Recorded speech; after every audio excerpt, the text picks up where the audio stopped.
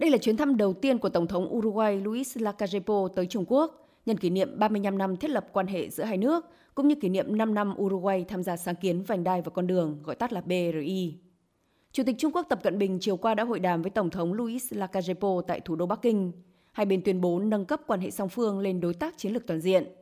Tại cuộc hội đàm, Chủ tịch Tập Cận Bình tuyên bố sẵn sàng cùng với quốc gia Mỹ Latin này coi việc thiết lập quan hệ đối tác chiến lược toàn diện là điểm khởi đầu và dấu mốc mới, nâng tầm quan hệ song phương, xây dựng quan hệ Trung Quốc-Uruguay thành mô hình hợp tác giữa các quốc gia có quy mô, chế độ và văn hóa khác nhau.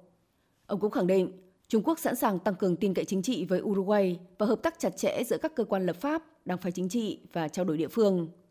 Chủ tịch Trung Quốc kêu gọi cả hai bên nuôi dưỡng các động lực hợp tác mới trong các lĩnh vực như thương mại dịch vụ, kinh tế số và năng lượng sạch,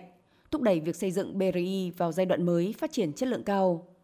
Sau cuộc hội đàm, nguyên thủ hai nước đã chứng kiến lễ ký kế hoạch hợp tác BRI cùng nhiều văn kiện hợp tác song phương trong các lĩnh vực thương mại đầu tư, kinh tế số, phát triển xanh, nông nghiệp, y tế, giáo dục, văn hóa, đổi mới công nghệ, kiểm dịch hải quan và ra tuyên bố chung về việc thiết lập quan hệ đối tác chiến lược toàn diện.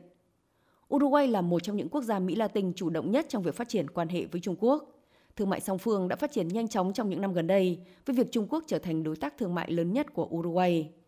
Các chuyên gia Trung Quốc cho rằng, việc nâng cấp quan hệ có ý nghĩa to lớn đối với cả hai bên, không chỉ cho thấy tình hữu nghị và quan hệ gần gũi giữa hai nước, mà còn chỉ ra hướng đi mới cho quan hệ song phương trong tương lai.